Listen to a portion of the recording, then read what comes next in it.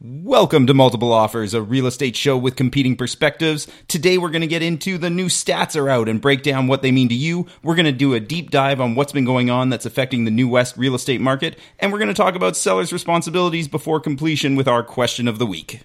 Put that coffee down. If you're good at something, never do it for free. How'd you get the gig? Oh, they were hiring. It was only a 2-week course. I will sell this house today. What are you, some kind of real estate agent? Oh, he's a realtor. There is a difference somehow. This is Multiple Offers, a real estate show. All right, we are in episode 7, and I think we're all pretty excited because we're going to go really deep on New West today, which is something that all of us are quite excited about. My name is Jeff McLennan. I'm here with Matt Brabbins and Jeremy Ray from RE/MAX Advantage. How you guys doing? Fantastic. Excellent. What's been going on? I screwed up my taxes. Did you really? Yeah. What'd you do? Can you tell us publicly?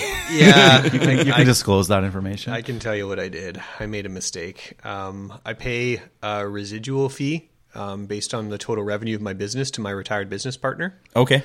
And we were coming into the last year of it. But he was helping me out. We had just done a bit of a payment plan that I was going to pay it after the end of the calendar year or our fiscal year. But we forgot to invoice it and actually put it on as an expense. For 2017. So you didn't write off the income that got paid. I didn't write off the bill that I owed him. You paid it. Well, no, I'm paying it in 2018, but the idea was that it was invoiced in 2017. It was just to help balance out my expenses. Significant write-off, though, to but it was a significant write-off. So I called my accountant and I was like, hey, man, I screwed up. And he's like, yeah, you did. Was there some finger wagging? No. He didn't scold you? No. I'm not an easy client with him because I always have all the paperwork, but he always has to ask me for a couple things, and I just screwed that up. So I said, well, I mean, it is a 2017 thing. Can we go back and do it retroactively? He's like, according to the tax law, you can, sure. But if you do that, I'm almost willing to guarantee you're going to get audited. Yeah. He's like, this is a huge change to your taxable amount. And I was like, yeah, I know. I'm going to have to borrow money to pay my taxes. Because it's a percentage of your total income? Yeah. Yeah. So he just said, hey, look, man, if you can just find a way to float it through 2018. Then you can write it off this year. Or write it off for the 2018 year. And you'll probably... It's not gone.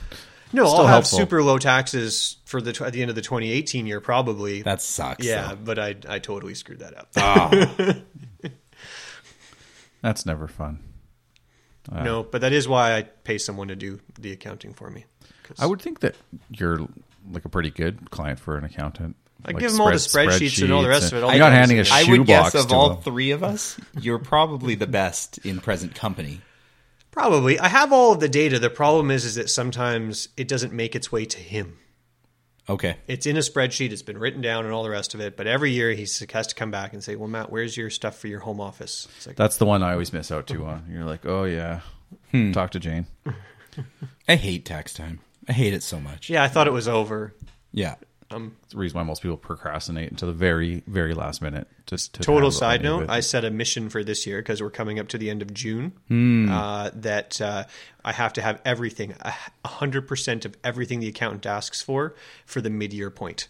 I say things like that to myself every year. Yeah, but I have a Debbie. You do have a Debbie. So I told Debbie that this is what must be done by the end of July. This is your task. Okay. So you have to ask me, Debbie. You have to pretend that you're Peter, who asks for all the stuff. You need to get a list of everything he's asked for, and you got to just hound me until you have it all. Anyway, that's cool. Anyway, that's it. Yeah, freaking tax time. Just makes me just kind of like just thinking about it. Yeah. And there's always the email like send it all off, got it, and then there's always like a handful of stuff. What's new with Mr. Jeff? I'll wait. Do you want to go last? He's deferring. Do you want? Yeah, I'll defer. I defer. Yeah, he's really interested in hearing from you, Jeremy. Okay. What's new with myself and I guess kind of Matt? We got our website done, or it's live officially, which has been kind of for the New West guys. For the New West guys, which is thenewwestguys.com. There's a "the" in front. Apparently that matters. Yeah. Learning that, but. No, I don't know. It's been kind of fun. Like I use Yelp, and it's been kind of fun to kind of go through.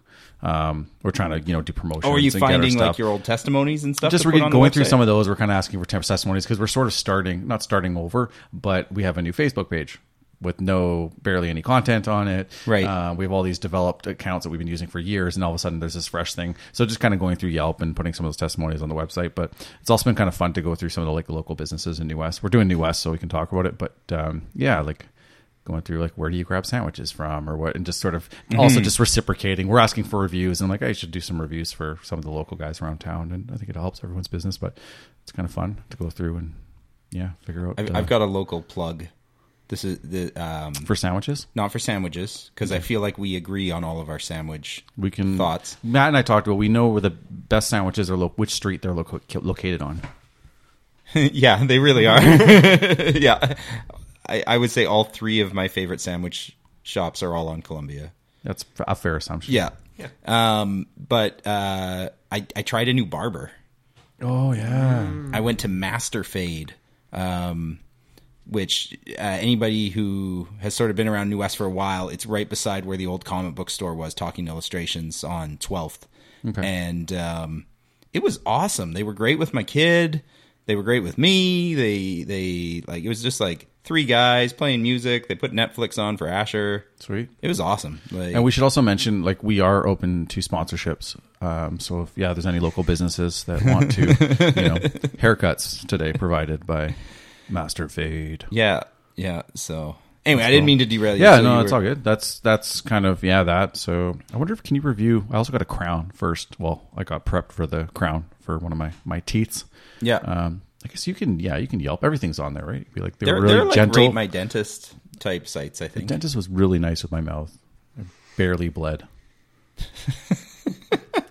Okay, I'm just writing the review in my head. This sounds great. Okay, yeah, write this down. Jane will love it. Yeah. Yeah. Now can you go? Yeah, sure, I'll go. Right. So remember last week I was talking about the fact that everybody kind of forgot how to negotiate. I got an offer accepted this morning at 5:30 a.m. Who was working at 5? Dads. Yeah, I'm up. But and my guy isn't in town. He's out of province, so it was later where he was. But it was so fun. I got to negotiate again, and I was like pulling out all the old tricks.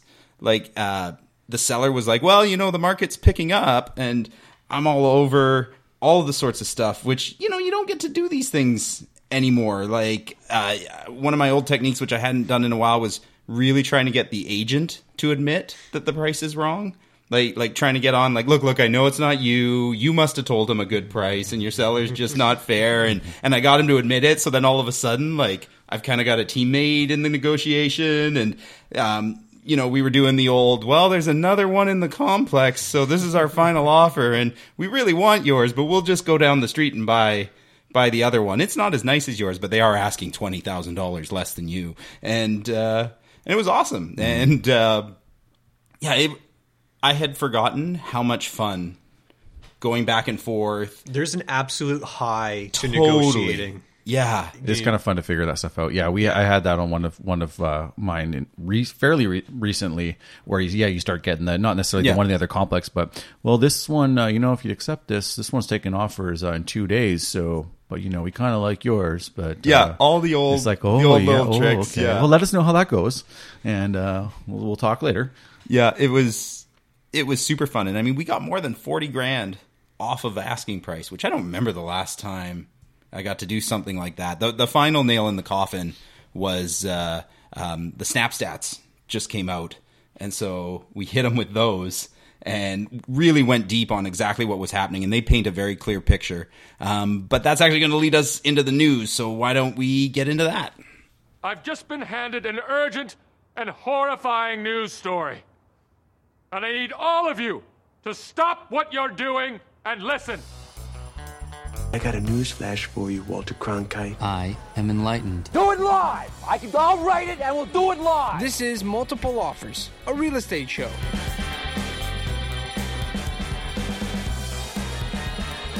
All right, so Jeff teased SnapStats, and we're going to tell you a little bit more about what SnapStats actually are. It's a bit of a branded package of stats, but as far as the news go, it's the beginning of the month, well, close enough to the beginning of the month that they've released the stats from the month of May, and those stats come from, primarily what we look at is from our board, the Real Estate Board of Greater Vancouver, and they've put out their release, and they talk about it in broad strokes, and the Real Estate Board of Greater Vancouver is broad, because it goes from South Delta to Maple Ridge to Squamish. So it's got all sorts of numbers that can contradict each other and all the rest of it, but there's some general statements in there. And then I actually pulled my news article from the local New West paper, because today's episode is a lot about New West. Yep. And they did a really good job. It's actually the first time I've read it from the New West perspective. Where you agree with it? You're like, that's pretty close? It was just packaged really well, where they said, these are the overall stats from the board, and this is what it is about New West. And here are the numbers that sound big and exciting, but hang on a second, let's look at it from a different perspective. Sure. And did they consult anyone locally? No, they're one of their guys. Nope, it's just somebody just digging into the numbers and commenting on them. We made the news internationally this week too. Did you see that? There was a time... New West? Not New West, Greater Vancouver. There was an article in a New York... I don't know if it was the New Yorker or the New York Times about what is happening with Vancouver's real estate market. And the headline was something fantastic about, like, even the homeowners aren't happy about how high prices have risen. I did not see that one. Let's talk about this news article for the board stats, and I love to start with the headlines, because the headlines are always intended sensational to draw in eyeballs, right? And this one says, May home sales see 35% slump from last year. Interesting. Scary. That sounds scary. So scary. You know what, just before we get into it, my brother was the editor at the Douglas College newspaper for a while, and something I learned from him when he was doing that is the reporter doesn't usually write the headline. So you might have a really balanced article, but some editor is like, okay, but how do I get people to read it? That's right. And it's a different person, which once he told me that made so much sense. Yeah, absolutely. So it is what we come across, though, when we're flipping through our feeds or whatever it is. Got to get the attention. May sales slump. May home sales see 35% slump from last year. And then right into the second paragraph of the article, they do a really good job. The board overall reported 2,800 sales in the region, which is 35% less than May of 2017. Mm-hmm. I don't really care about the exact month over month differential from May of last year to May of this year. But it is a bigger decline than what April was of last year. But then the next line says, however, and this is what I love about this article, it's getting straight to the point, May's total sales were up 9.8% month over month. So April was weak, but May actually had 10% more sales than April. Sure. So the headline of the article says 35% slump, terrible news, and then you read it, and it says we're up 10% from last month, and we're up 2% on prices. Yeah. Prices are up, sales numbers are up from last month. Without clarifying, I actually think that that's maybe not the best reporting. I'm much more concerned about what it did compared to a year ago's month than the month before, because we know there are seasonal shifts. There are certain months that tend to be hotter or slower. Like in December when sales drop like crazy, that's nothing to worry about. But if the December is way less than the December the year before, that's probably an indicator of something. Unless the December before was a total abnormal market. Yes. Yep. Which is, sure. I think, what potentially this kind of is. Well, inventory has been so low lately compared to sales, which is the past 2.5 years. So maybe looking in this market, maybe looking over May to May or May over May is going to be not the best sort of example. Well, what are we? Jerry, you've got the stats in front of you. Are we ready? Are you ready for... In condos, what is it? It's like 89 sales less or something like that than the year before in condos? It's the red line there. Yeah, I'm just looking at from an actual... Sorry, again, I'm not talking into my microphone here. This past May, we had 106 and 186. So, Matt, numbers... You just said 106 and 186? 106 this month. That's really difficult math. To 80? Yeah. No, not the number of sales as a percentage. 80 out of 100 and... Sorry, what's your question? You said 30% down. 35% fewer sales. Is that for New Westminster? No, that was board. For board, okay. Oh, that was board. And that's houses and condos all lumped into one?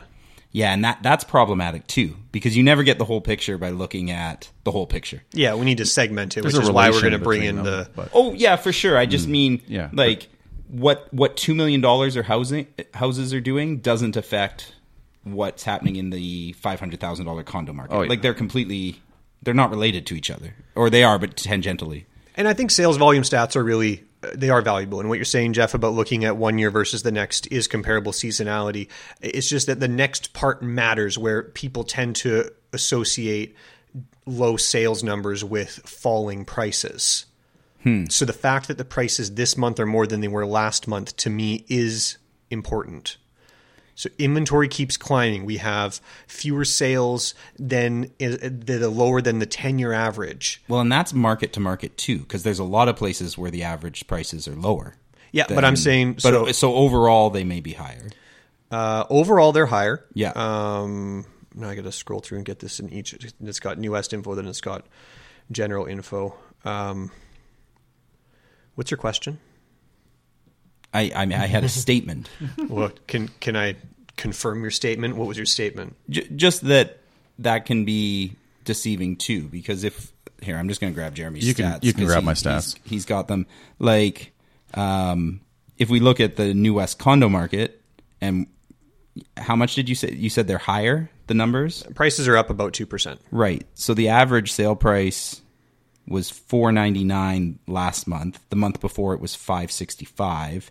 And then a year before it was $471 in condos. So that's now average sale prices are also massively deceiving, because what happens if the month before a new development sprung? And I don't like average sale prices. I might look at HPI over like price index over longer periods of time, but not so much for month to month sort of numbers and fluctuations. Because like you're saying, all of a sudden, like right now, what we're experiencing in New West, over $2 million houses are apparently flying off the shelves. Well, and you get weird things too, right? Like I was looking at the stats overall, and Port Moody seems to be the big winner.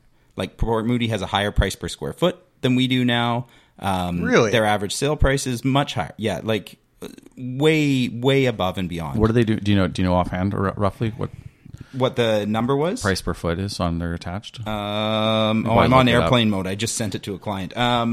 What is New West is saying? I mean, and here's a fluctuation, and this is I hate price per square me foot. Too. So don't anyone listening to this. Yeah. Please don't quote price per square foot. But April it was $628. In May it's $554. I think Port Moody is high sixes. Okay. But when you stop and think about what's selling in Port Moody, it's all the Port Moody development is way newer. They have a lot of new products. So it skews the numbers. It totally skews the numbers. Like, is Port Moody more expensive than New West now? Maybe. But is part of that, is Port Moody more expensive than our similar aged stuff? Yeah. That's a whole different conversation. It's 70% built in the last 10. Totally. Yeah. Like all that Klahani and Newport Village. It's supposed to be a New West episode. We're talking about Port Moody. I love Port Moody. We'll do a New West versus Port Moody episode maybe in the next few months. I love New West more. Okay. But Port Moody would be like my second choice to take to the dance. Okay, so do we cover condos? Was there anything else? Well, what part of the news that's coming out is that these stats, and we look at board stats, and then we look at these Snap stats. And just for our listeners to understand, it's compiled by a third party who's packaging it in a way that's different from the way the board does it. Easier to digest for... Snap stats makes it easily readable. It's just a product. But one thing on the macro level that I wanted to mention that I found really interesting. So I went through houses, condos in pretty much all of the suburbs. The average days on market, even in this slowing down market, is still 8 days across the board. Yeah. Which I found very interesting. So even though the market is tanks too big of a return, even though the market is correcting, the stuff that's selling is selling fast. Like the good ones go quick, even if, and I mean, all of it's relative too, right? Like in Vancouver, we've had a huge shift from stuff selling 2% over asking to stuff is selling for asking price now. But days on market is still around. Days on market. Under 10 days. Pretty much across the board. I didn't review any of the Fraser Valley stuff, but in Greater Vancouver, 7 to 9 days. Yeah, and I think the point of what you're saying and the commentary that we have to be careful of when we analyze the market and talk to our clients, because our clients then parrot what we're saying around in the marketplace, is that things are maybe slower, but it doesn't mean the sky is falling. Right. Right? The idea that, oh my gosh, things are happening a little less fast, but the average days on market is still 8 days, and we think that things are bad. Or this very last line here I read about condos in New West. You know, the indexed average price of a condo is now just over $700,000, which is 20% more than May of last year, or 0.1% higher than last month. But New West condos rose 32% on an annual basis, 2% higher than April's benchmark. So it's just saying, like, year over year, today, where we stand, we are 30% higher than last year in terms of value. Insane. Yeah. And average days on market is still less than 2 weeks. Yeah. The concept that people are wandering around thinking inventory is way too high and sales are down and everything's about to fall apart. I mean, we might see a little. So what would you say our absorption rate is then, Matt? Oh, thanks, Jer. Well, you have the stats there, actually, Jer. Oh, I guess I could answer that. We have a sales ratio for a full composite of 54%. So half of the houses are half. Sorry, then we're still talking condos. Yeah, townhomes. Yeah. So for the listener, what that means is approximately half of the houses that are on the market sell every month. And one thing when I look at sales ratios that I think everybody should understand is the numbers in a good market are much lower than you would expect. A balanced market is actually only 15% of houses selling. I think somewhere between 13 and 15 is where balanced is. Under that, prices start to drop. And over 20%, as long as it's moving upward, is considered a seller's market. Yeah. And you said 54%. Yeah. That's a lot more than 20. We're still... Yeah, well, and do we want to talk more about condo? Sorry, I'm getting ahead of myself. If we were going to give some insight into what's happening right now, we've got a little bit more choice out there for people, a little bit less pressure on the prices going up. They've definitely sort of leveled off a bit. I'm not seeing huge discounts necessarily. And you don't need to be expecting to be competing against 12 other people. Yeah, so you can have conditions. You can write, give me a week to get my financing. Yeah, and sorted. Without all the competition, that's what stops prices from rising. Right. So that's where we're settling in. I think before we wrap this up, we need to fact check. Okay, we can fact check, and we're not going to wrap up. Jeff's got a thing. Well, I just wanted to briefly touch on, because we talked a lot about condos. The housing market, the stats I found really exciting. And the thing I thought was really exciting is, for the first time in a long time, houses in New West are selling over asking. 1% over asking was the average sale price. And houses in New West have been really slow. Houses across all of Greater Vancouver. We talked about that 20% mark. We just rose above. We're at 21%. So sellers, they're right on the cusp. But houses are actually officially a seller's market again, which is not what I'm hearing on the news at all. That's true. It is exactly what we discussed in last episode, though. Yeah. So we're totally in touch with what's going on. Yeah. We're so smart. Well, yeah, it's like we actually do this every day. So that part, we were correct. And I think that is why when I made that prediction last episode as well about condos coming back. What prediction? We'll replay that another time. We can play the... Well, we had a wager. I said that by the end of July, condos would still be under 2 weeks. And just to refresh, if you lose, Jeremy has to buy me lunch for a month. Was the bet? Lunch every time we meet for show prep. So we're just going to cancel all the shows. Yeah. So if our team sales are up, then yes, you'll have a lunch. Okay. But I mean that, though, in that what you're saying about how the houses have come back and people aren't quite talking about it, I do think that that's going to have a positive impact on the market overall. Yes. And it will help the condos, not that the condos need to recover, but it will help the consumer confidence and help some of these condos that are this massive inventory just start to move along a little bit better. Can I have one, I know we got to move along, but can I make one more point that's kind of interesting to me? You may. Okay. Is price brand differences. So if we're at a 50% sales ratio for all of New West, that you can have between condos from 300,000 to 500 are 100%. So more competitive. But if you look at 600 and up, now you're back down. You're like down to 30 percentile. There's still 300 to 500 every condo sold. That is interesting. You have 300 to 400, 105%. Which is just a factor of the fact that the way Snap Carry Stats over, records it kind of gets messed up. But all of them. And 400 to 500 is 95%. Wow. So still fairly competitive in those. Not much change. Yeah. Now, I haven't sold a condo in that price band in New West in the past month or so. Are we still seeing multiple offers at that price point? Sometimes, yeah. Yeah? Yeah, some of them, I know in the month of May, 5 or 6 offers on some of them. Okay. Yeah. Sale to list price ratio average is 100% right now. So yeah, people are pricing a little bit more fair, it sounds. That's the hot spot. There you go. Those are the first timers. Here's the facts.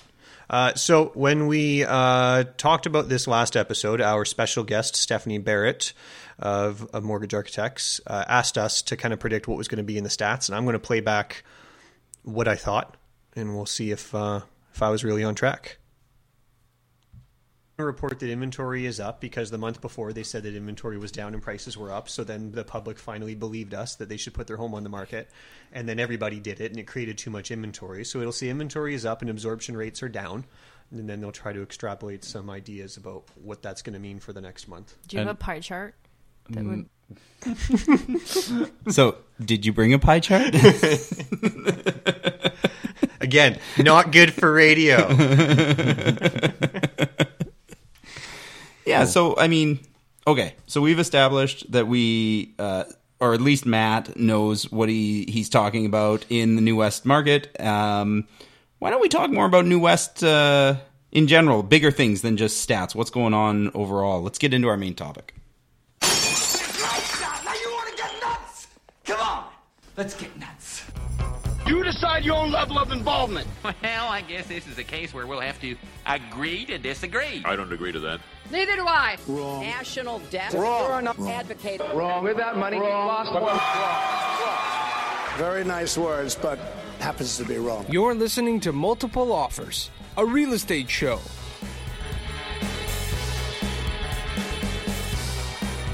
Okay, so this is an episode, main topic that I think we've all been pretty excited to talk about. We've been talking about doing this one since we started the show.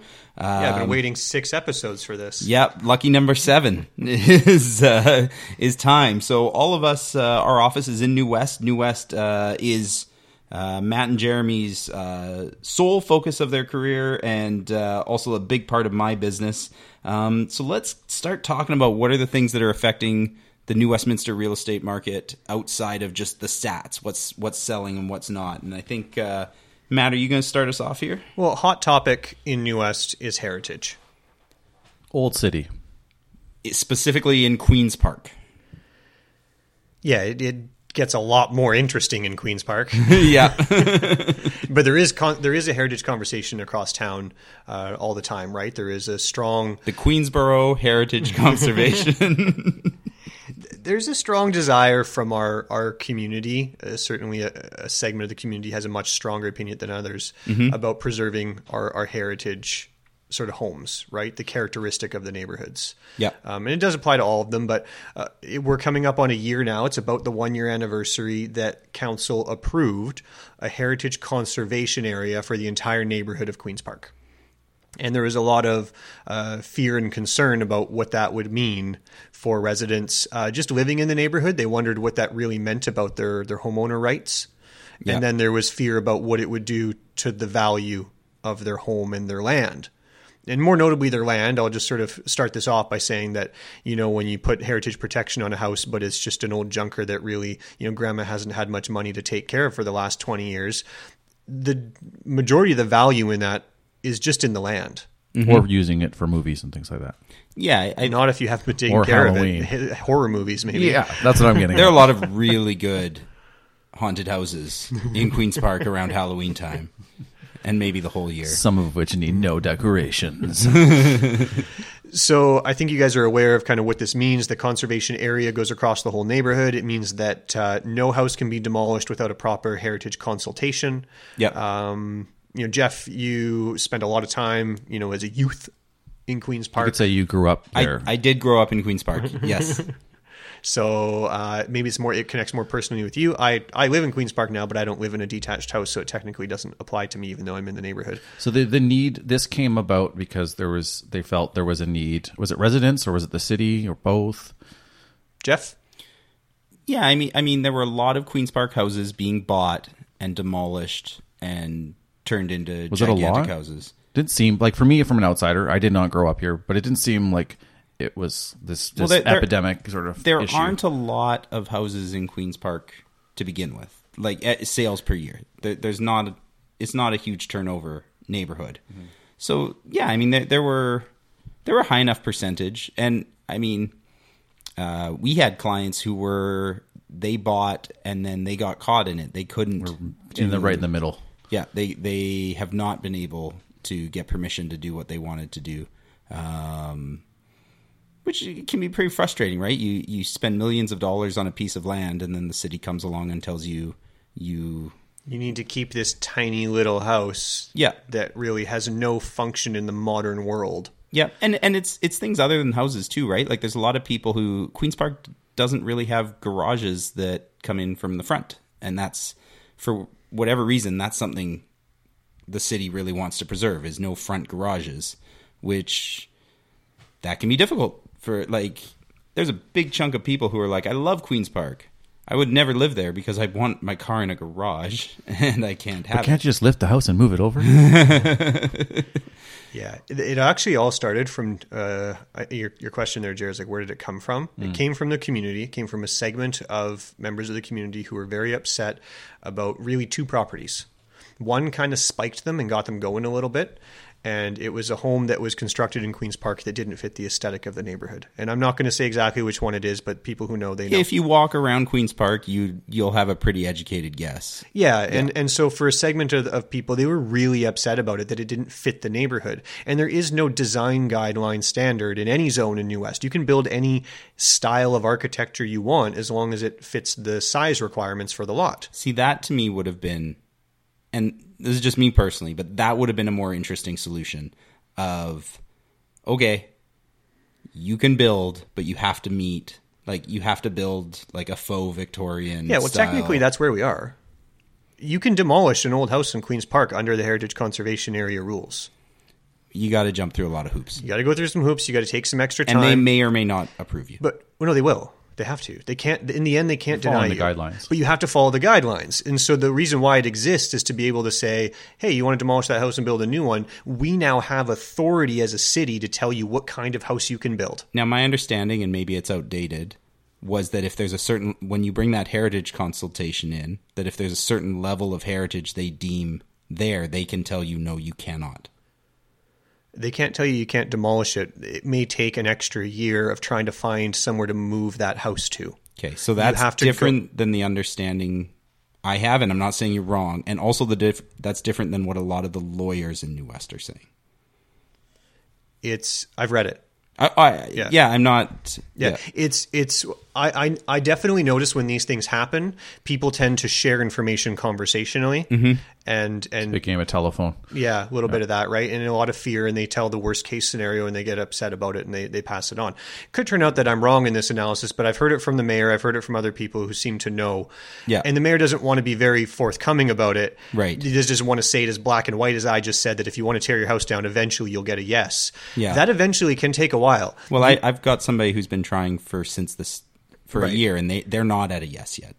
So I don't know. Now, that part of that, though, is they had to wait, right, for the Heritage Conservation Area to get implemented. Yeah, there was the freeze. We were in a freezing, a holding pattern there, right? But the idea is that the city will say, okay, yeah, we've looked at your house, we've done all the research, and your house has a very special New Westminster story, and it has to be preserved. And you say, okay, well, I put it up for sale for $1 for a year for someone to move it and put it anywhere they wanted to, and nobody would take it.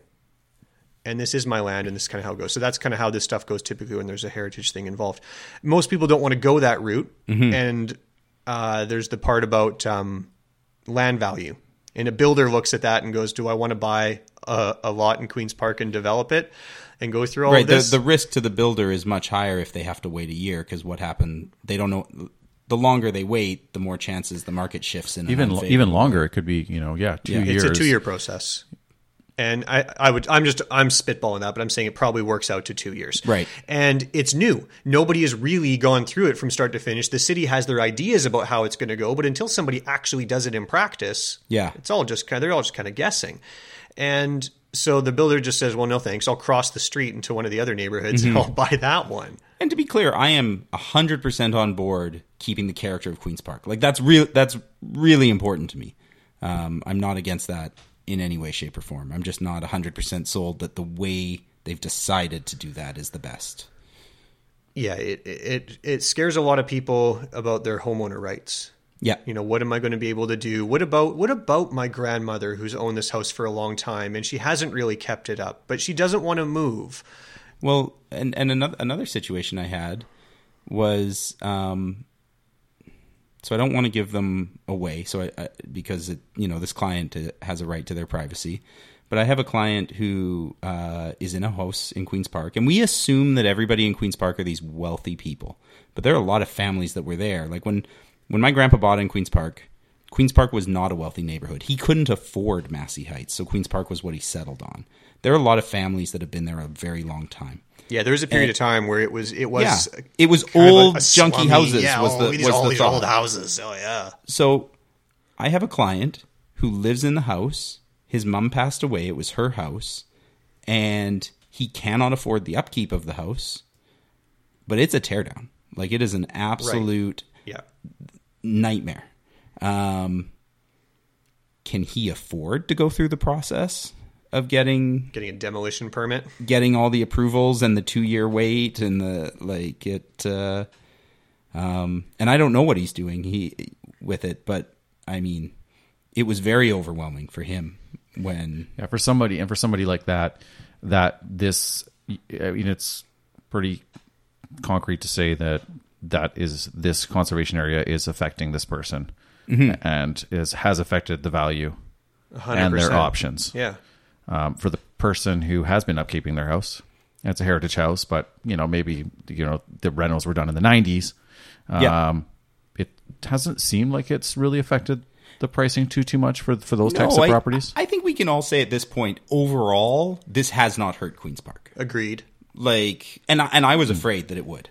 That was something I was worried about for sure. Yeah, I think it's because the neighborhood has a real strong general purpose of taking care of these homes and restoring them and modernizing them. So the majority don't fall into the category of the example you've given, Jeff, for the one home, the few homes that haven't really been well kept and really are just land value. Because the alternative is, if you buy the house as it is today, you probably have to spend over $500,000 to fix it up. Yeah, it's not cost effective to. No, it makes way more sense to take down that home and build a new one. Yeah. So it's not fair to that homeowner, and they are a smaller segment of the neighborhood, but I don't think that they've been treated fairly at all. So we would rather the dilapidated house on the corner than to have something that's new and matches. Yeah, and don't let the new builder build something that doesn't match the neighborhood. Like I don't want super modern Vancouver box houses in Queen's Park, not to point any fingers.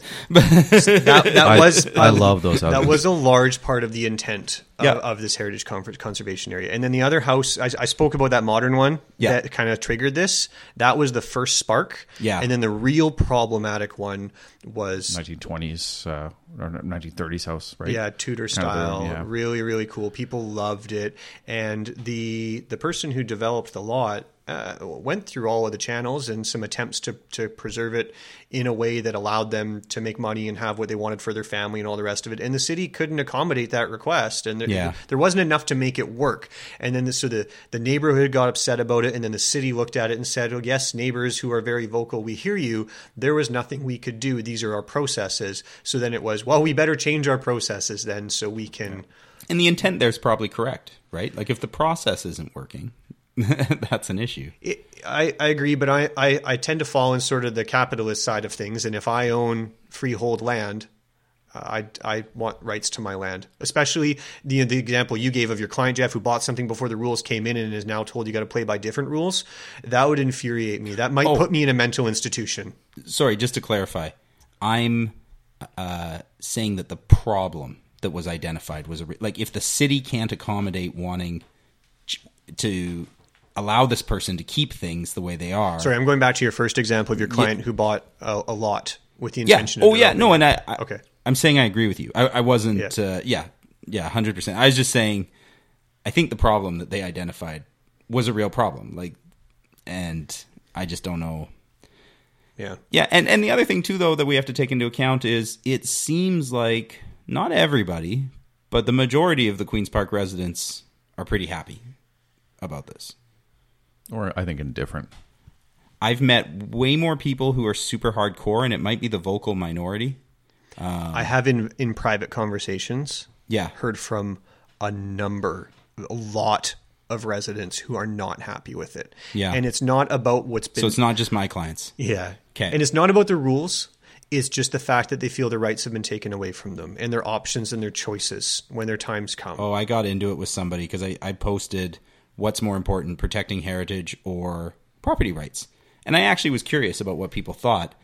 And man, one of the guys who was really leading the charge for all of this, like blasted me. Like, we're not taking away anybody's rights. We're raising them. What about my right to enjoy my neighborhood? I'm like, I don't think we're talking about the same thing here. Yeah. So, I find that when I talk to people privately, they've got serious concerns with it, but they don't like to bring it up in a large group. Hang on. You can talk about things that are important in the city not publicly? Like, I have to post it to see what people... I think actually it only counts if you put it on Twitter and Facebook. Okay, cool. Yeah, it's got to be on both, or it's not allowed to go to council. So over the last year, all this heritage stuff has been going on. And prior to that, they were going through all the consultations to create this heritage conservation area. And at the same time, we were incredibly distracted because we were doing a new official community plan. OCP. Which got way more buzz than anything actually happened. I don't...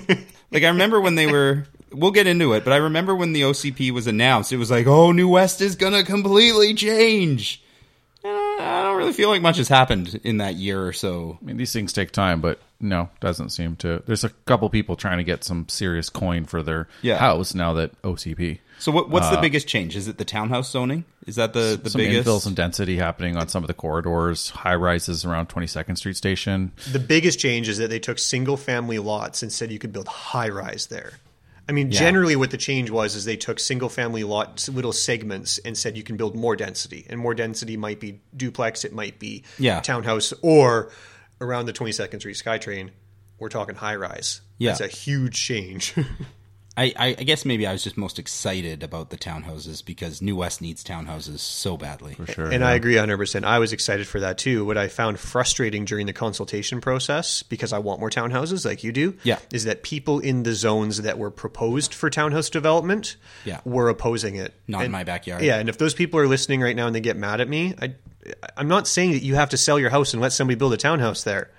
The idea was that if you wanted to sell and 2 or 3 of your neighbors wanted to sell with you, you could all do that, and then a townhouse could be built. It doesn't mean that when the OCP is approved that all of a sudden you're kicked out of your house and it's townhouses. If your whole block agrees you don't want townhouses, then don't sell. And it was a lot of vocal people who said, not in my backyard, like you said, Jeff, not in my backyard. And the city ended up, a lot of areas they proposed for townhouse development were turned down. That was generally off of the main streets. So, a lot of our main arterial streets like 6th, 8th, and 10th Ave, those have been approved for potential townhouse development. But they wanted to go off of those streets a little bit. But apparently, if you live in a townhouse in New West, you're supposed to only live on a really busy only live street. in a busy street and have no backyard and just enjoy your family that way. And that's where you're invited to New West. Sorry, I'm going to stop talking about that now. That was a great rant. Matt's getting a little fired up. You get Royal Avenue, and that is it. You live with the trucks, you truck people. That's all you get. But it's been a year. I don't see any new townhouses. Do you? I don't see any new townhouses that weren't already planned. Nope. Is there any takers for high rises on 22nd Street? I haven't seen. There's a sign that says pending offer. I don't know if that means like anytime you sell something, you're pending an offer. It means that I think they're saying that an offer is accepted and they're going through their consultation process. Okay. That's a real in the States, they always advertise that. The wording kind of confused me. Yeah. It's like pending offer. Like there's we're one almost coming. sold. We're just pending that one offer. Yeah. Okay, well then I guess there's there's advertisement talk. So somebody says, in principle, I'll give you this money if I go to the city and they tell me I can build 300 condos. Yeah, if it takes a year to 2 years for a single family house change, the high rises and things like that. And I don't even know what are they going to do. Like 22nd Street Station's already a nightmare for traffic. Well, that's part of the consultation process. They're going to say, fine, you want to build another 100 units. By the way, it also means you're going to add all this road infrastructure, and then all the costs go up. So that's why you have this offer pending sign up for 2 years. Who knows? Yeah. Somebody's tied up. Too early to tell. No, there's a few townhouses coming up, like little I don't even want to call them boutique buildings because it's not really what they are. But west of 12th Street, you got Tim's one they're doing down on Carnarvon. Right. Yeah, but that was before. That's downtown, though. That's before the OCP zoning changed. was already fine for that. I mean, I'm noticing houses that are put up for sale, and they say, potential redevelopment. But developers aren't scrambling to pick these things up. And what I'm noticing is that the price that you think you can get for this townhouse development is hardly any different than just selling it as a single family lot and moving on. I don't feel like there's any massive windfall or payday here for anybody. So the incentive for a developer to buy up 2 or 3 lots and build townhouses just isn't there. There isn't, from what I can see, much more profit. And they got to think about resale if they're on a busy street. Yeah. So cool, I can build townhouses, and I paid this inflated price for this single family home land assembly deal, and now I've got to try and sell these things on a main thoroughfare. I got to go back to this because I'm just so annoyed by it now. Do you go to any other neighborhood and only see townhouses on busy streets? Any other developing neighborhood in Metro Vancouver, Fraser Valley, where they're adding density, they're adding townhouses? A little bit in North Road is really adding townhouses along North Road. But if you drive in from North Road onto a side street, you have low rise, 4-story. There is still density there beyond single family. Yeah, I mean, that's the thing. It's not so much that there's a problem with building townhouses on busy streets. It's just why won't we let them build them anywhere else? And I mean, townhouses have to be the number one thing young families who are moving to New West want, which we're kind of going a little long here. So why don't we transition into all right. Who is coming to New West, and we'll just kind of go over this real quick. So, I mean, young families, a lot of them aren't coming to New West because we don't have enough townhouses. They have to skip us. They got to bypass us. Yeah, they go right to Port Moody. Yeah. Yeah. My second girlfriend. Okay, well, I'm so annoyed now. Okay, well, let's just drag you real quick. So Matt's in a bad place. Do you want to just talk to me, Jeff, for a bit? Okay. So Matt takes some deep who breaths. are buying? We've seen a lot of over $2 million homes sell in the last month. Yep. Still get a couple downsizers calling on our condos and things like that. The 2 bedrooms. Yeah. Who's buying the $2 million houses? It's not like New West doesn't get the international market. We get a lot of the people pushed out of Vancouver, really. By the international market, right? Like turning $3 or $3.5 million, into something out here. Maybe in New skip West. Burnaby, land in New West, skip Coquitlam in Port Moody, and we are getting Burnaby people too, because Burnaby prices have gotten so high. Sure, that a client of mine who works Burnaby, or not client, a friend of mine who's a realtor has a client from Burnaby.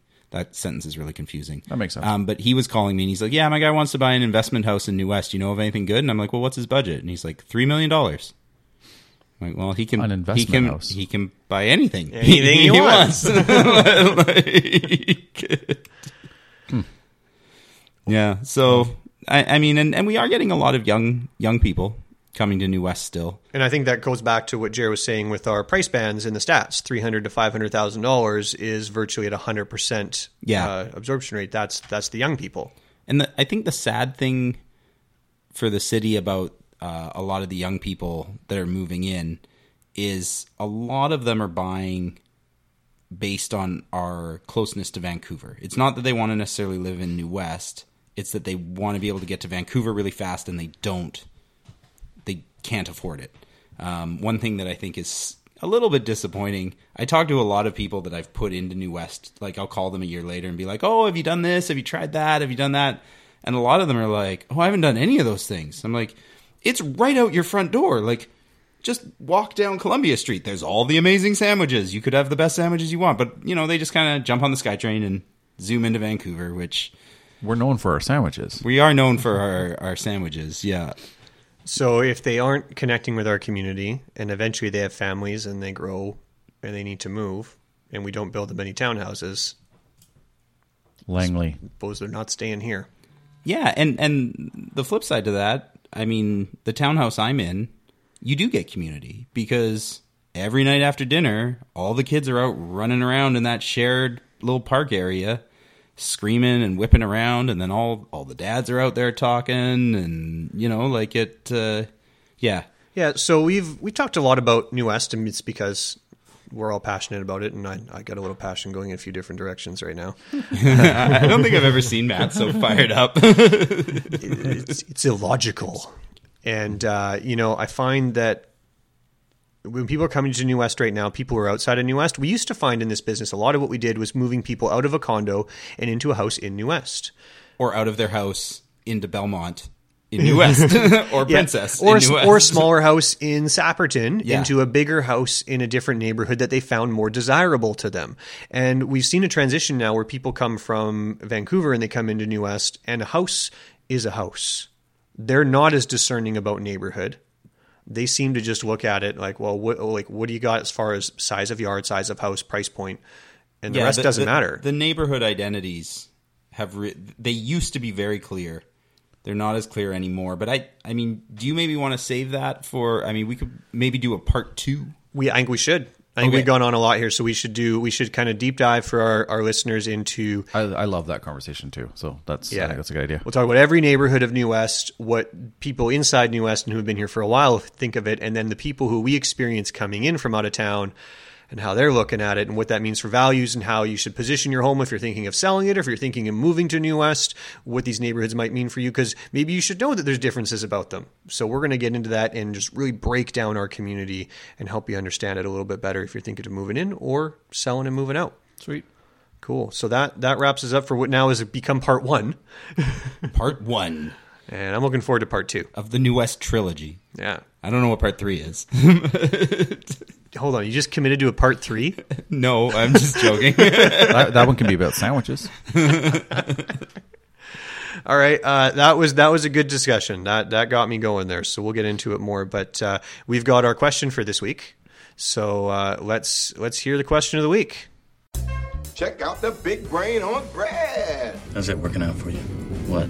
Being clever? Who knows where thoughts come from? They just appear. You're listening to Multiple Offers, a real estate show.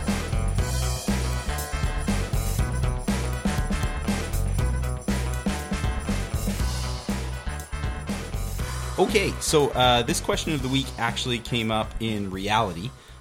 So I have clients, Dave and MJ, who are moving out of their Port Moody condo, and they were told by their cleaner to run the self-cleaning oven the morning of. They had cleaners coming in the morning of. So they're about to move out. They're about to move out. They've hired cleaners to come in. Yes. Cleaner comes in. They run the self-cleaning oven that morning. Oven blows up. So they called me in a panic, saying, what are my responsibilities here? And they're great people. Like, they just wanted to know, like, they weren't fighting it at all. They were just like, tell us what, like, if we're responsible, if whatnot. And I just thought it'd be kind of an interesting conversation to have. So, what are the seller's responsibilities prior to completion? And when do they end? When do they end? Is this right before completion? This was the morning of. Morning of completion. Yeah. So it's fully their responsibility. It's their responsibility, and they took responsibility. If the oven had blown up at 12:01, it would not have been their responsibility. The nice guy factor. I mean, do you write in your contracts that appliances should be in proper working order? So they did have it in the contract that appliances would be in good working order. Which becomes a bit of a gray area if the thing, if you turn the oven on a day later and you explode, how do you know whether it might have been in good and working order? Which is a good tip, I think, for all of our buyers out there is make sure you test all your appliances and stuff right when you move in. But I think even without that clause, the seller's probably still in the hook, because the contract does say it has to be in the same condition that you viewed it in. Now the seller can argue that maybe the oven didn't work, right? It's not a part of the home. That's why we write appliances in as an inclusion. Yeah. I mean, I always put it in, but I think you'd probably be. Yeah, I see what you're saying. If someone really wanted to fight it, it would be part of the whole buyer beware. If you wanted a working appliance, why didn't you check them? Or But what if you did? And if you did check them and they were all working. Yeah. Yeah, when it comes to an argument around used appliances. Yeah. It's a tough battle to fight. Well, yeah. What are the remedies to this? What is, like, if you find out that it wasn't exactly what you were hoping for, and you go back and ask the seller to remedy this problem? Hey, this stopped working, or this is broken, or there was a microwave and now it's gone. Yeah. The only way to actually make them do something is to get a court order, which is a little more expensive than a new microwave. A little lot. Yeah, and this is part of the problem, too, when you're negotiating clauses, that I find that there's such a gray area. Like, I don't know if you guys are the same as me, but let's say we find something in the inspection and there's some work that needs to be done. A lot of times the buyer will say, hey, why don't we just get the seller to do that work? I don't care what it costs, just as long as they do the work. And the problem in my mind is, how do we make clear on paper that the work the seller is picturing is exactly the same as the work the buyer... Like, inevitably, the buyer is always picturing a higher level of work than the seller is picturing. The seller's going to make it look done. Yeah, and I mean, even if they're right, they have great intentions. They're a stand-up person. They probably, like, done is done. And it just said in the contract I had to fix the fan. The fan's fixed. I didn't replace the whole thing, or I didn't... I'd always rather do a credit than ask for specific work. Yeah, I agree. I don't have any faith in the seller doing it, because their motivation is just to get it good enough for the day I move out. It's not a long-term fix. Yeah, if it's your listing, though, you're not, because it's always the buyer. The other side of that is that the buyer thinks this is thousands of dollars of repairs. They come at you for $5,000 worth of credit, and you're like, no, we'll just get my guy to come in and we can tune that all up for $500. And yeah, my move. So the when the oven blew up for Dave and MJ, what we did was we went and got a quote, and we were like, hey, we can have this guy come do it. We'll pay for it. Or you can go buy a new oven and we'll give you a credit for it. Because that's the other thing, too, is Dave should not be on the hook to give them a brand new oven, because they didn't buy a brand new oven. They bought a 10-year-old oven. Here's a used oven. Did you already want to get... I mean, have a conversation. And totally. I think we're all really...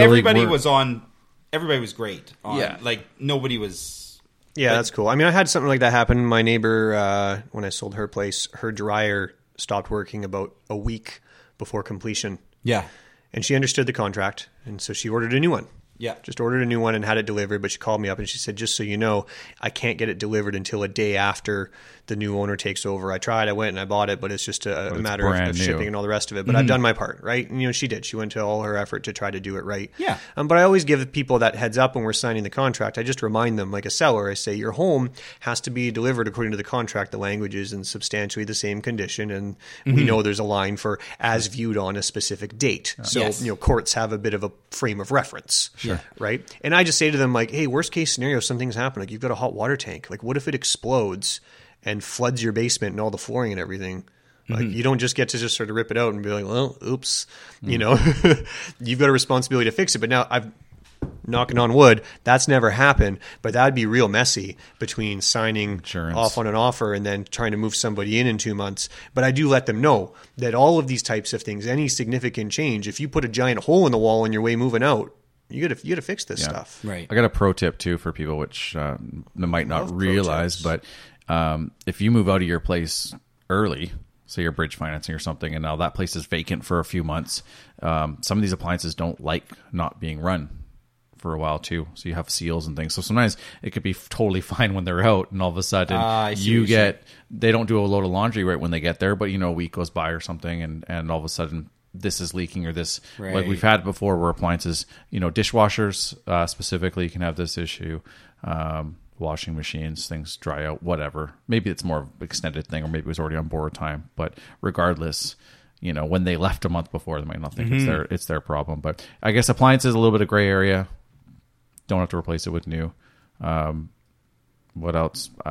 Special levies. I guess is that responsibilities. Yeah, that's a good one for sure. Matt dealt with that one. Yeah. Do you want to? Are you going to just leave us in suspense, or it's the day before completion for the seller. Yeah. It's it's a little much to get into at this point for this episode, but it's just, there is a very defined cutoff point for, if you're in a strata, if something has been proposed or voted on for a new cost coming in terms of who's going to pay, seller or buyer. And that's the problem with having long completions. The longer you have between when you agree on the contract and when you move in, the more things can happen and go wrong and circumstances change. What's that Fight Club quote? On a long enough timeline, everyone's survivability drops to zero. Like, the longer it goes, eventually. Yeah, and so for that reason, I'm a risk-adverse person. I don't like long completions because all sorts of things can change. Yeah. Market could change. Market can go skyrocketing up or down, and then either party says, you know what? Change my mind. Yeah. I'm not signing. Yeah, if the market falls more than the deposit that's down, start looking at it being like, well, if he keeps my deposit, I lose 20 grand, but I've already lost 60 grand. Yeah. Math. What a great question, MJ and Dave. Cool. All right. Well, Matt, you want to tell us a little story? Yeah, let's do story time. It's story time with Jer. Great story. Compelling and rich. It's not always my story? No, it's not always your story. What if Matt has an awesome story to tell? Well, he can tell it to me or write it down and I will paraphrase. This is Multiple Offers, a real estate show. Okay, so this story ties in really well with our conversation around OCP and land assemblies. OCP. I'm OCP. All right. I've had this conversation with more than one of my friends in the neighborhood. Not in Queen's Park, obviously, for land assemblies, but just people in New West. And they talk about it and they think it's opportunity for a windfall, right? They think, well, if I sell my house and then with a few of my neighbors, developers are going to be fighting over it and I'm going to get maybe 10 or 20% more than market value. And that's great to get a little more than my house is worth. And I'll be able to do something fantastic for my family. And then I stop and I let them know how it works. And we talked about this with 22nd Street SkyTrain Station. It could take a year or two to get approvals. But if we're talking about townhouses, typically when people want to buy a land assembly, they want to take about a year. They say, we're going to buy your house. I'll buy it for $1.5 million. I'll give you a final decision on that in 12 months. Mm-hmm. I'm going to start my consultation process with the city to make sure that this all works. Meanwhile, for 12 months, as a homeowner, your hands are tied. You're now tied to this contract. You're tied to the idea that you're going to sell for $1.5 million a year from now, and you don't know what the market looks like a year from now. And what I said to them was, well, okay, a year from now, what if the market tanks? Do you think the developer is going to remove that condition and proceed?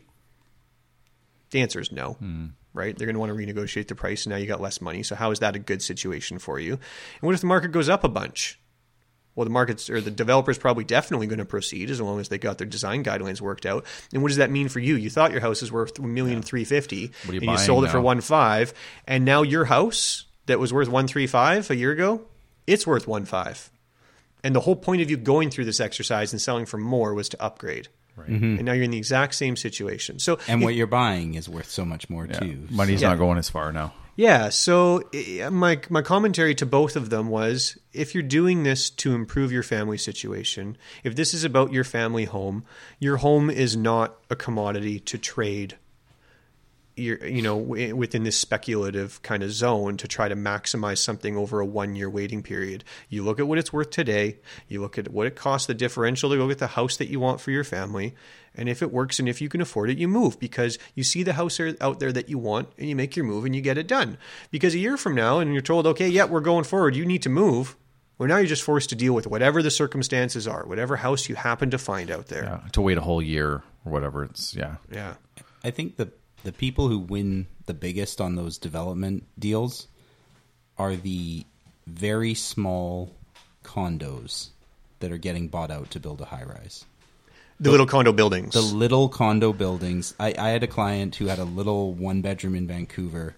It got bought out, and he bought a gigantic house in New West for it. And, I mean, he got paid way more than it was it was worth. Yeah, I came across a buyer. I don't know how small their place was, but I believe it was near Lougheed Mall. I think it was a low rise, but I think you're talking more like a 10 unit, like a very small unit. Yeah, this one, I want to say they had 8 units, and it was on land that they can now build a high rise on. So each one of those units was so valuable to the this developer. And I think that's maybe more of a rare situation than what I seem to come across. But this person got that money.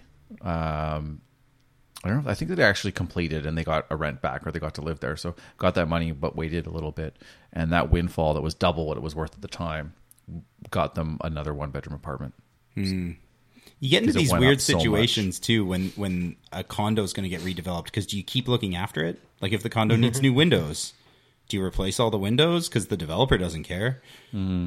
We see that with some of the buildings around town too. Yeah, that like no, we're going to get bought out. Why would we spend this $1 million for upgrades? Like, well, because we're having some leaky problems. And then the developer sees that you've ignored all the work. Because now when it's time, now when it's time to actually look at offers on the building. Yeah, he's like, well, what other option do you have? Yeah, he's like, so I buy this building from you, or you each come up with $25,000 to replace your balconies and windows. Yeah. So my offer just went down a lot. But that's the condo side of things, and I think it's very different on detached. I think condo has a ton of opportunity because there's a lot less speculation for the developer. Yeah. They know. They're like, I'm adding density. I'm turning 8 houses into 80. I'm going to be okay. But the idea of turning 3 houses into 6 to 8 townhouses, and you may not get approval for it, that's to me is where it's a big difference. When I had these conversations with these guys, I was like, first things first, like look out for your family. A year from now is a big difference. I think things happen a lot faster on the condo side. You get your money and you move along. Yeah. Okay. Well, why don't we wrap this episode up? So thank you guys for listening. Next week, I loved Matt's idea. Why don't we do that? We're going to talk about part 2 next week. We're going to do New West Part 2.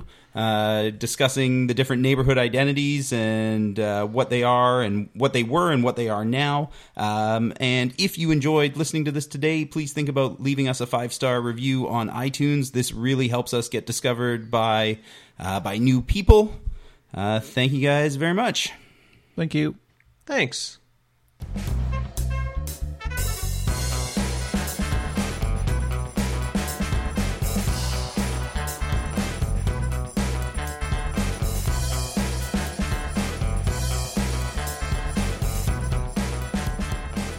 So all this New West talk had me really thinking about growing up in New West, and I don't know if you guys saw that there's all this media about whether to continue all the May Day celebrations, because do you guys know how... I've seen a bit of that. So something about a creepy dance or something. Or not necessarily creepy. It's not creepy. There's a lot of layers to May Day. And there's all this hubbub. But the thing that's not getting talked about, which I think is the most important part of May Day for when I was in school, is May Day is officially ditch day in the high school. And it is such a strong New West tradition that when I was in grade 12, so every year you skip school on May Day. And I don't know if they still do it, but it was like really solid. It had been happening for generations in New West here. And we had this new teacher, Mr. Oliver, who I hope you're listening, Mr. Oliver. Hi. And he came in and was like, he scheduled a test on May Day. And everybody's like, what are you doing? And he's like, sir, I'm tired of this garbage. Everybody's telling me that it's this unspoken rule that you can't do it. And I'm just, there's no reason why not. You will fail my class if you do not show up tomorrow. And everybody was so bummed out and like, oh, all my friends are ditching and I got to go to stupid Mr. Oliver's class. And it was terrible. And these are the problems of a grade 12 student. And then we get there in the morning. And he's like, test's canceled. You guys can leave. We're like, what? And he's like, I had so many phone calls from parents last night and from grandparents. Oh, my God. Telling me that I did not understand New West and that maybe I should go to a different school. That's amazing. And that's one of like my favorite New West memories is Mr. Oliver trying to stop ditch day and it being completely revolted by the grandparents. So he's teaching in Port Moody now? He's not. Well played, sir. I don't know. I've got him on Facebook. He's not in New West anymore. Did they ask him to leave? Oh no! Like, I paint a bad picture. Mr. Oliver was like a favorite teacher. Like he was. It was weird that he decided this one thing he was going to like take a stand on. Yeah, it's just principle. Yeah, he's like, this is silly. Yeah, you can't make me do this. I think it was like, it was more the rebel in him was like, you can't tell me what to do. Yeah. Like, I have to tell my students they don't have to come to class. No way. Yeah, I think it really is important to understand the traditions of communities, especially smaller communities or segments, right? If you know, if you're at a certain school in Vancouver that's around Commercial Drive that probably has age-old traditions. Sure, yeah. You know, you gotta try to honor that stuff. You can't just go in and try to change it, and that goes with small communities too, right? Yeah. But May Day's become pretty contentious around here. It is a hot button. Yeah, and it's because there's some weird stuff that goes with it. For the, like, are you talking about, like, the school battles and stuff, or? I'm talking about, like, with the younger guys, right? Like elementary school age. Like the pick, everybody picks like one girl to represent that not the May suite. I mean, that's kind of weird too. It's a popularity contest. Yeah. It's just voted on by the kids. But it used to be until a couple years ago when they changed that the kids, like the girls, just danced with just old people from New West. Mm-hmm. Then it was a tradition that had been carried on from the war. Yeah. When girls' dads were away fighting, they didn't have someone to dance with. So the men from the community, and takes a village to raise a child. Right. We come out and we have this event to give these kids a sense of family. Makes sense now. But decades later, it's like, who's this weird old guy dancing with my daughter? This doesn't feel right. That's what sparked a lot of the change. Yeah, and that's probably a product of kind of like Mr. Oliver being introduced into the system. Because growing up here, it never even occurred to me. Like, whether that is weird or isn't, as a kid, it never felt weird. Yeah, and that was the big counter-argument to everybody through all this, was like, the kids don't care. Yeah. And they don't. But as a parent of two daughters, I was never understood who these guys were or what their backgrounds were or where they came from. They just signed up and said, I want to go dance with some little girls. Yeah. That's a bit of a red flag. Sure. Yeah, traditions are important, but also things change. Yeah, so that came up, and then now the next fight that's going on right now, and I don't want to get into all of this, but it's from the school districts because the teachers have to facilitate a lot of it, and they find that it's very distracting from a time of year when they're trying to finish all of their stuff because report cards have to be submitted in a couple of weeks, so it really interferes with end of term. And then the district cost as well. They pay for school buses and all this other transportation to move kids from the whole district to Queen's Park to watch this event where they lose an entire day of instruction. And my daughter, who is in grade 2, spent the entire day sitting there. I asked her what she did, and she said, I sat on a bench once I got there and I did nothing for an entire day. Just the only thing I'd say in counterpoint to that, I had a really interesting conversation with a teacher from Surrey who is a client, and he lives in New West. And he asked me while we were out looking at places one time, why do we all read the same books in high school? And I kind of said to him, I don't know, maybe it's because it's easier for you guys to grade. And he said the reason we all read the same books is to create a shared community. It's not about learning that book. It's about when we get older, we all did the same thing, and there's a connection. So when we make references to 1984, we all get them. Yes, exactly. That's the one with the Apple ad, right? 100%. Okay. I think you could apply that argument to the May Day festivities in New West. It doesn't matter what part of New West you grew up in, you have this shared experience. Now, whether it's worth it or not, that's a whole different conversation, whether it needs to change. But just, I would imagine that the educational value, if there's educational value in reading the same books to create like if community has education value, then I think May Day has educational value because it does create a sense of shared community. Sure. The district is worried about cost. Yeah, and that's an entirely because our district is broke. Oh, and they all are. Like every yeah. So there's two parts of it. They say, well, it costs us a bunch of money. It takes us away from our teaching opportunities, and we're not. There's just. I get it. It's a shared event that everybody can relate to. It's a shared event in high school. You get to all relate to Ditch Day. You have your traditions. Yeah. But the facilitation of it has become very, very arduous. So that's the issue of contention. I have no personal connection to it, so I'm Mr. Oliver now. I'm not saying one way or the other anything to do about it because I feel I do not have enough perspective and context. Right. I'm just trying to share with you what I'm hearing and reading. For all the people who are listening and hating on me right now, I actually don't really have an opinion. I'm hearing it from the different perspectives. Yeah, and I think that's fair, and I think it's important too, right? Like what does somebody who doesn't because New West's community is changing, right? New West, when I was a kid, most of the people who lived here, their dads and moms lived here. Like it was a community that you kind of grew up in and you stayed in. Yeah. And that isn't New West anymore. So maybe some things have to change. And maybe there's a happy middle somewhere too, right? Like maybe like if the two problems are funding is a problem and it puts a strain on education is a problem, I would probably argue that there's nothing I'm learning in grade 7 that's so valuable that I couldn't take some time out of that to do some real community building.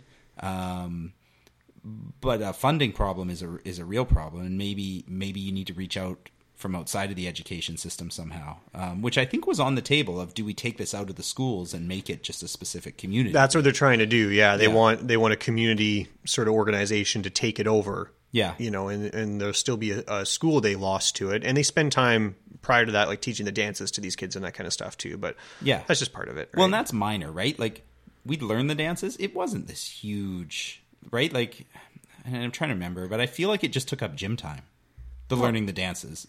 I honestly have no idea. Yeah, but anyway, so that's all. Just that's a new Mayday twist, Mr. Oliver. I didn't know about Ditch Day, so yeah. All right, let's all ditch next year. Sounds good.